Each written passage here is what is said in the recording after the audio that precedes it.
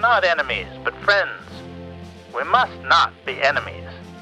Though passion may have strained, it must not break our bonds of affection. The mystic cords of memory, stretching from every battlefield and patriot grave to every living heart and hearthstone all over this broad land, will yet swell the chorus of the Union when touched again, as surely they will be, by the better angels of our nature. Those are the closing lines from Abraham Lincoln's first inaugural address in 1861. He was appealing to the common bonds that held the Union together, as conflict between the North and South threatened to tear the country apart. In the book Team of Rivals, The Political Genius of Abraham Lincoln, author Doris Kearns Goodwin examines the cabinet that President Lincoln had assembled after his election in 1860. 3 of his cabinet members had run against him in a tumultuous campaign for the top job. But Lincoln didn't cast his competitors aside. He drew them closer. By nominating his rivals to his cabinet, Lincoln ensured that his policies would be subjected to vigorous debate. He would be forced to contend with deeply held and often opposing ideas. At the same time, he could harness that range of opinion in service of a common goal. The country was on the precipice of civil war, and he argued that he needed a cabinet made up of the most talented figures, even if they had been political rivals. They were people who often disagreed with Lincoln and with each other, but who also represented the best minds to explore all sides of an issue. In this episode, we'll look at why disagreements can be productive and how conflict can be harnessed to achieve political, scientific, and personal goals. And I'll talk to author and organizational psychologist Adam Grant about insights from his book, Think Again, on how to avoid the pitfalls of relationship conflict.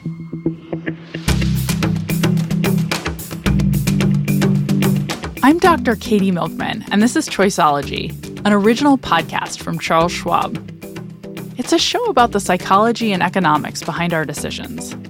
We bring you true stories involving high-stakes moments, and then we explore the latest research in behavioral science to help you make better judgments and avoid costly mistakes.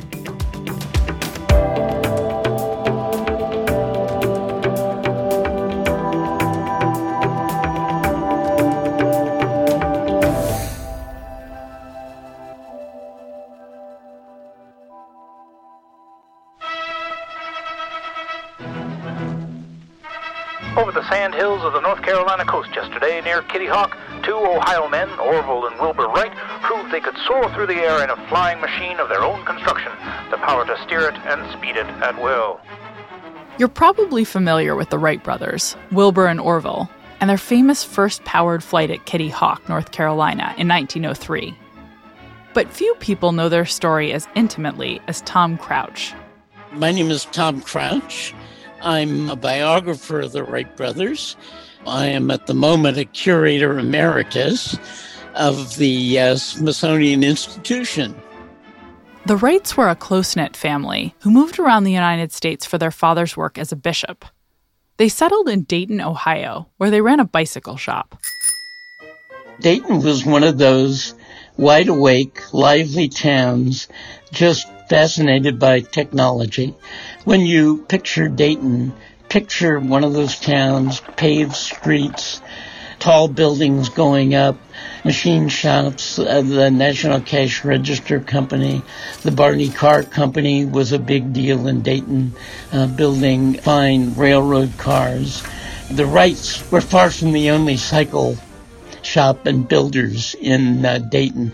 And once calculated that they ran the 14th largest bicycle shop in Dayton, Ohio by 1899. The Wright Cycle Company was the brothers' second business together. They first ran a printing shop and had some disagreements about how to best operate the business. They printed cards and stationery and whatever anybody needed. And they were always careful about how they split the work up between the two of them. But at one point, there was a disagreement. It wasn't a knockdown, drag-out kind of thing. But they had argued about the distribution of funds. And what Wilbur did to make things right again was to take the thing to family court. He actually wrote up a legal brief about this argument, and that's the way they settled that dispute, which says an awful lot about the Wright family, I think. Disagreements within the Wright family were common. Their father, Bishop Milton Wright, encouraged debate and was known to be quite litigious himself. Yeah, it was an extraordinary dynamic in the Wright family. Bishop Milton Wright, their father, was a bishop in the Church of the United Brethren in Christ and was not a very trusting fellow. He was involved in several major litigations having to deal with church doctrine and the behavior of other people in the church and so on. And when everything was said and done, what you could count on in life was your family. Wilbur was the older, more outgoing brother, comfortable with public speaking. Orville, on the other hand, was more shy and less of a public figure. So they're quite different, and yet they come to know one another so well that they can mesh. They know one another's strengths and weaknesses. They know who's good at what and who's good at what else. The brothers successfully took advantage of the bicycle craze of the late 1800s. And shortly after, the challenge of human flight captured their attention. By the time you get to the 1890s, engineers from Australia to Europe to America, all over the place, were fiddling around with the idea of how you would make a heavier-than-air flying machine. And they were particularly fascinated by the most successful of those engineers, a fellow named Otto Lilienthal, who was a mechanical engineer running a little foundry and machine shop in Berlin. And like the Wrights, he'd been fascinated by flight since he was a kid. And he had conducted experiments to figure out wing shapes and what would take to fly and that kind of thing. So Lilienthal was universally known as the flying man. And you couldn't look at those pictures of Lilienthal gliding down a hillside in Germany and doubt that flight was possible. Here's this guy who's actually doing it. He was killed in a glider accident in August of 1896. Orville later said there wasn't a day after that when they didn't talk about flying.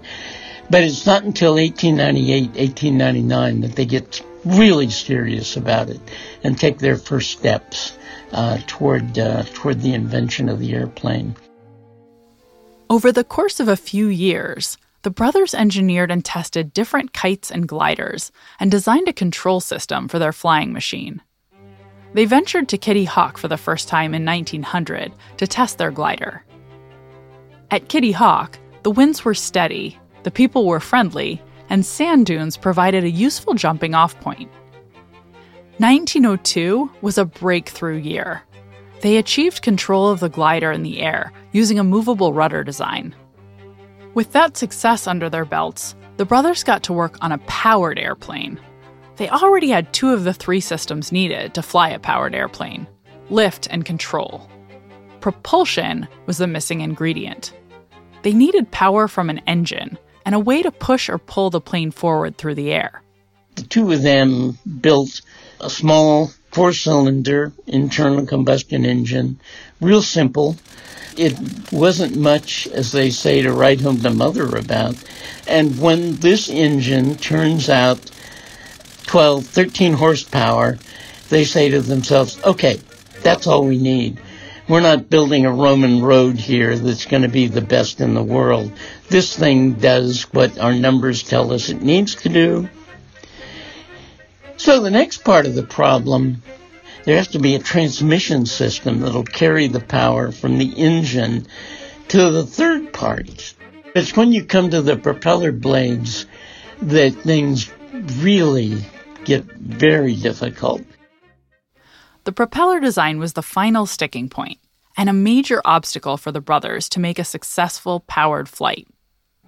Rudimentary fans, rotary wings, and aerial screws had existed for some time, But none of those designs were efficient or effective enough to lift a craft as heavy as the Wright Flyer.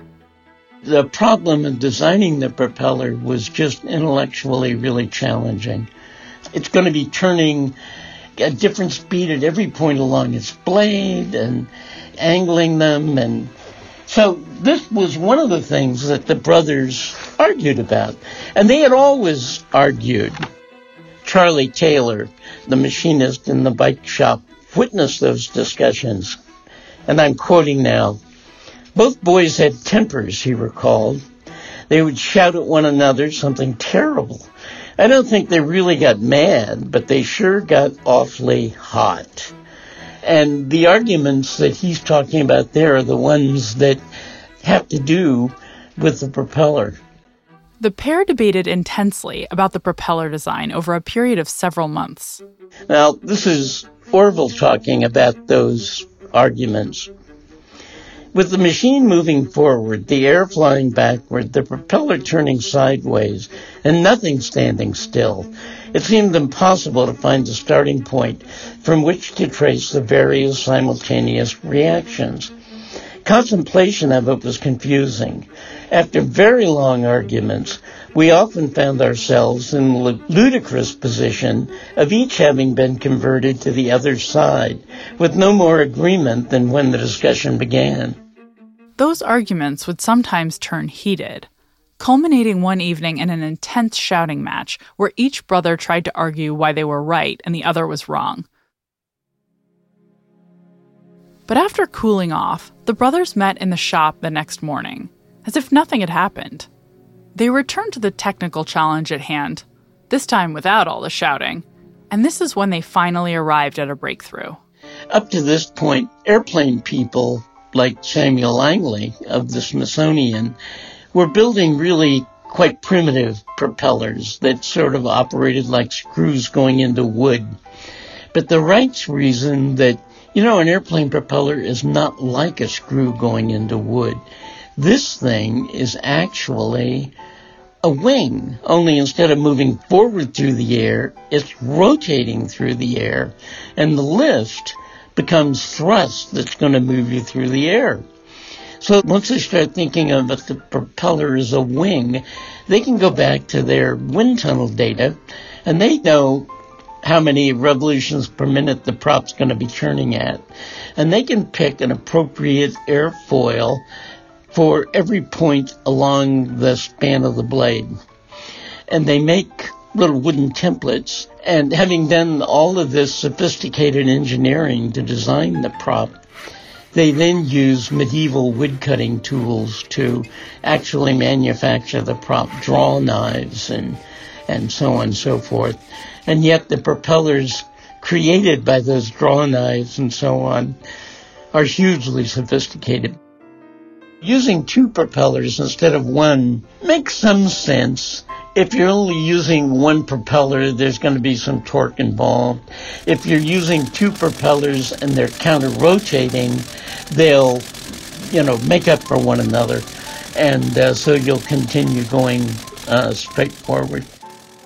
That months-long challenge was finally resolved. 2 propellers instead of 1, each propeller behaving as a rotating wing. And in the end, they landed on these important technical solutions through cool-headed debate rather than hot-headed arguments. With the propeller design finally resolved, the brothers headed down to Kitty Hawk in December of 1903. Mid-December is not a good season on the Outer Banks. Beginning in the fall, it's hurricane season. So December 14th, they decide they're going to try it the first time. And they make the mistake of laying the track down the lower slope of the big Kill Devil Hill. They figure that gives themselves a little head start. Wilbur's on the airplane, and they're coming downhill, and the weight of the airplane coming downhill is so great that he can't flip the little switch to let the thing go. So the boys have to push it a few inches back up the track so Wilbur can open and let the rope go, and then they let go and just whiz-bang. It's up and down. It happened so fast that Wilbur just wasn't able to get it under control. It just goes up and down. And it hits hard enough on the 14th so that it does some damage to the elevator support. So back to the workshop, and they have to make some simple repairs. So it's 3 days later, December 17th, when they can make the next trial. And it is now really cold on the Outer Banks. It had frozen the night before. And so the little rain puddles in the sand are actually frozen when they get up in the morning. There are actually 5 people there plus the Wright brothers when they're ready to go. And so Wilbur had his try on the 14th and failed, so now it's Orville's turn. And he gets on the airplane. You have to put a battery up on the wing to start the engine and all this other stuff. Once you get it started, you have to get that stuff off the airplane. And again, there's a line holding the airplane in place. The props are turning.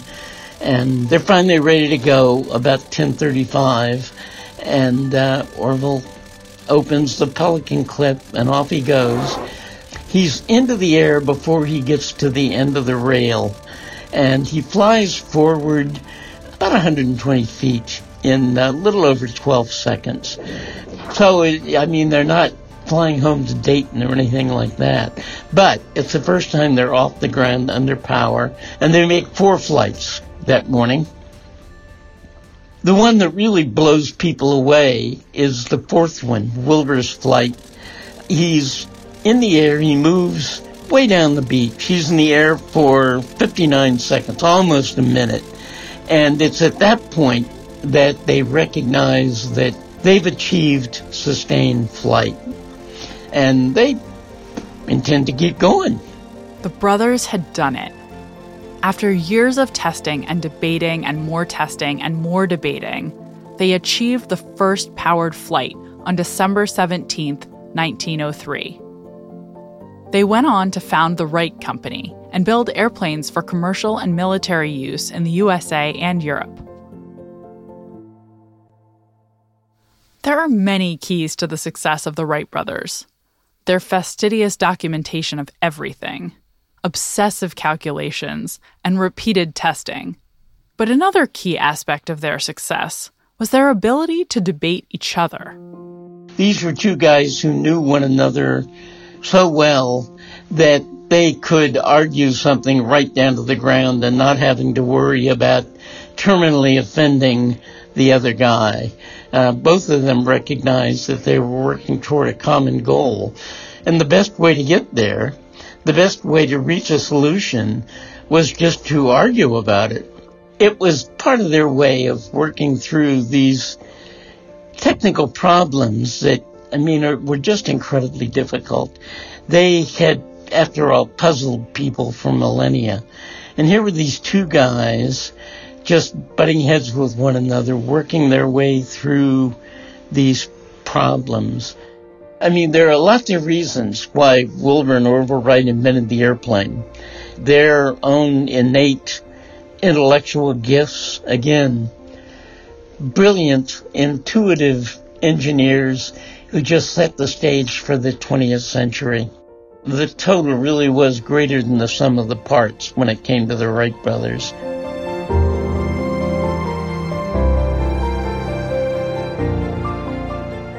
Tom Crouch is Curator Emeritus of the Smithsonian Institution and author of Bishop's Boys, A Life of Wilbur and Orville Wright. You can find a link in the show notes and at schwab.com/podcast.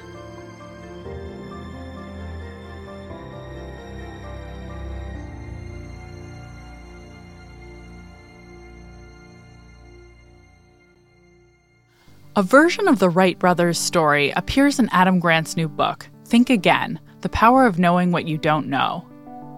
In it, Adam has a chapter called The Good Fight Club, where he examines conflict. The Wright brothers' story demonstrates the positive potential of conflict to surface the best solutions, and also the negative potential of conflict when it becomes too personal. I asked Adam to join me to discuss the psychology of constructive conflict. Adam Grant is an organizational psychologist and a colleague of mine at the Wharton School of the University of Pennsylvania. Hi, Adam. Thank you so much for joining me. Hey, Katie. Glad to be here. Could you explain the concept of constructive conflict? Okay. Let's just start, Katie, by saying that I suffer from an affliction, which I think you also are affected by in a lot of your life, which is the personality trait of agreeableness. Which is, I love to get along with other people. And when I first started teaching, one of the most frequent complaints from my students was that I was too nice and too supportive of stupid comments. And I know you've gotten that feedback too, although I think we've both outgrown a little bit of that over time. Yes. But I mean, there's still parts of my life where I really struggle with this. Before the pandemic, on multiple occasions, I was sitting in an Uber and the driver was blasting air conditioning. I felt like I was in a frozen tundra. And I couldn't bring myself to say, would you mind please turning this down? The conflict was too uncomfortable for me. So I just sat there with my teeth chattering, shivering. And I think the problem that people like us run into is we think about conflict in a way that's much too simple. We basically think, conflict is disagreement, it's tension, it's uncomfortable, it's emotional, and it's ultimately bad for relationships. And if you actually look at the science of conflict between people in teams, there's this great research led by Eddie Jen, which shows that there are actually different flavors of conflict. And the two that I found really helpful to contrast are task conflict versus relationship conflict. So relationship conflict is what I hate. It's when conflict gets emotional and personal. It's, I hate your guts and I wish you didn't exist. And not surprisingly, that is counterproductive if you're trying to work with another person or even just trying to have a debate or a dialogue, on a charged issue. But there's another kind of conflict that turns out to be potentially productive, and that's called task conflict. That's intellectual, not emotional. We're debating about different points of view, and we're actually here to learn from each other. And there is consistent evidence that if you can prevent task conflict from spilling over into relationship conflict, that you will perform better if you're in a team that's willing to surface those disagreements and actually sort them out. You will also be more likely to land at either a creative solution or a new insight that you wouldn't have come up with before because you're actually learning from dissenting views as opposed to just falling into a pattern of groupthink. And so I think there are two skills that we all need to develop. One is to have healthy task conflict, and the second is to prevent it from becoming relationship conflict. Which is hard, as you point out. So out of curiosity, could you talk a little bit about sort of the best practices for fostering task conflict that doesn't spill into relationship conflict? Because it does sound like walking a tightrope. Well, I think one of the most basic ones comes from some research by Corinne Bendersky, where what Corinne did was she just randomly assigned people to frame their discussions as debates rather than disagreements.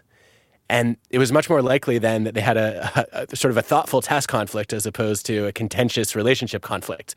Because we have a mental model around what a debate is, right? We know we're supposed to take different perspectives. We're not necessarily going to agree with each other the whole time. And it's about the ideas, right? It's not about the relationship between us or how much I respect you.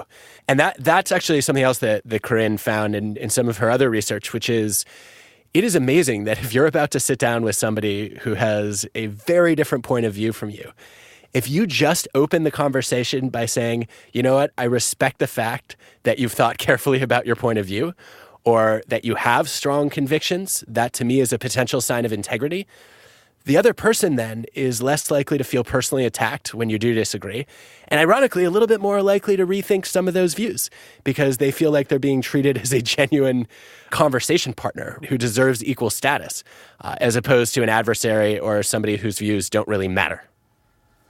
That's really interesting. So am I right in thinking if you're an individual trying to make better decisions, that this might have prescriptions around whose advice you would seek out and how you would approach them to try to gain as much knowledge and insight into the best course of action you might take as possible?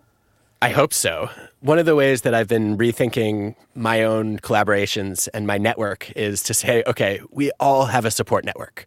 That's the group of people who are great at encouraging us and cheerleading for us and motivating us and validating us. But we also need a challenge network, a group of people that we trust to really stretch our thinking and to let us know when we've fallen short of our potential. And so one of the things that I did while writing Think Again was I reached out to some people who have been outstanding members of my challenge network informally. And I said, hey, I don't know if you know this, but you are one of my best critics. And I know I haven't always been completely open-minded when you've torn my work apart, but here's how I benefited from it, and I wanted to let you know how much I value it, and I hope you'll keep doing it. And I think that's been especially helpful with the disagreeable people in my life, because disagreeable people enjoy conflict, right? They have this opposite preference to actually crave some of that tension and friction, and they enjoy a feisty dialogue. And by affirming that as something that I really appreciate, I've made it much easier for them to reach out to me and give me the critical feedback that I might not want to hear, but I desperately need to hear. And in turn, because I'm highly agreeable, knowing that they love to play that challenge network role makes me comfortable stepping out of my usual zone of wanting everybody to get along and really having that debate. And so I think it's led to a lot more learning for me. And I also hope I've gotten better advice from it, and they've gotten to express a little bit more of their personalities too in the process. I love that. And I love how easy it will be for people to imitate what you've done. So that's a great takeaway. Try it at your own risk. I am nervous. I'm like thinking about the people who will be in my challenge network already and starting to sweat, I'll admit. Adam, this was so great. Thank you for taking the time to talk with me. I really appreciate it. Delighted. Thank you for having me, Katie. Adam Grant is the Saul P. Steinberg Professor of Management at the Wharton School of the University of Pennsylvania. He's also host of the popular TED podcast Work Life. His latest book is Think Again: The Power of Knowing What You Don't Know. I have links to the book and the Work Life podcast in the show notes and at schwab.com/podcast.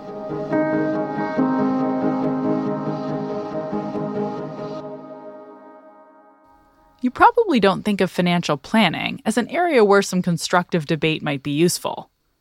But working with a financial advisor can often help you view market conditions or your risk tolerance in a different light and help you set and stay the course with a financial plan. On a recent episode of the Financial Decoder podcast, titled, Are You Rationalizing an Investing Mistake? Host Mark Riepe talks with two advisors about that dynamic and how they work to overcome the biases that could lead investors astray. Check it out at schwab.com/financial decoder or wherever you get your podcasts. Vigorous debate and what Adam Grant calls task conflict are integral features of many parts of our society. Take our legal system as an example. At its best, it leverages debate between lawyers, judges, and jurors to reach a resolution. But in almost any setting, you can harness the power of constructive conflict to achieve more. Adam wisely suggests that when you have an important decision to make, it can be helpful to try running your preliminary reasoning by a challenge group. Friends or colleagues who aren't invested in the outcome and who often see the world differently than you do. Ask them to try and poke holes in your logic so you can see if it's flawed and perhaps change your mind. Or you may decide you're on solid ground, which should bolster your confidence. I should note that in general, you won't make great decisions if you're constantly courting extreme task conflict. Studies of team performance suggest that the ideal amount of task conflict is a moderate level. Moderate task conflict leads to creativity and innovation, thanks to the collaborative problem-solving that ensues when there's a bit of disagreement on how to proceed and succeed. High levels of task conflict are generally counterproductive. The Wright brothers are an unusual example, likely because of their extreme levels of trust. So when you frame a conversation as a debate, for instance, you might think of a healthy back-and-forth style of a debate, rather than a winner-takes-all debate competition. On the flip side, the total absence of task conflict is associated with limited innovation and creativity. When task conflict does arise, handling it agreeably seems to be critical to harnessing its benefits. On a personal level, if you find yourself in a disagreement with someone at home or at work about an important decision, consider framing it as a conversation that provides a chance to learn from a person with a different point of view, rather than an argument. Remind yourself that you're both dedicated to finding the best solution. This is likely to help you make the most out of your task conflict without letting it spill over into relationship conflict.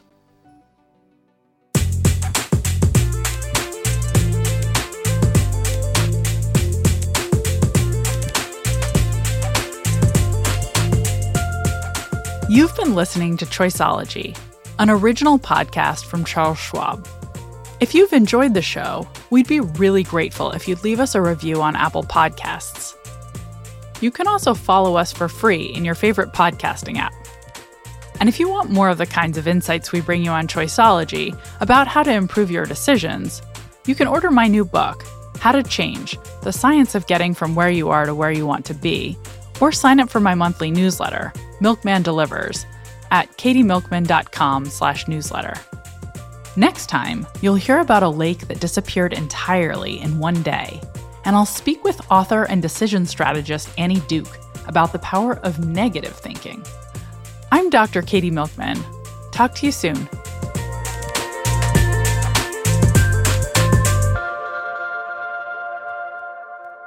For important disclosures, see the show notes or visit schwab.com/podcast.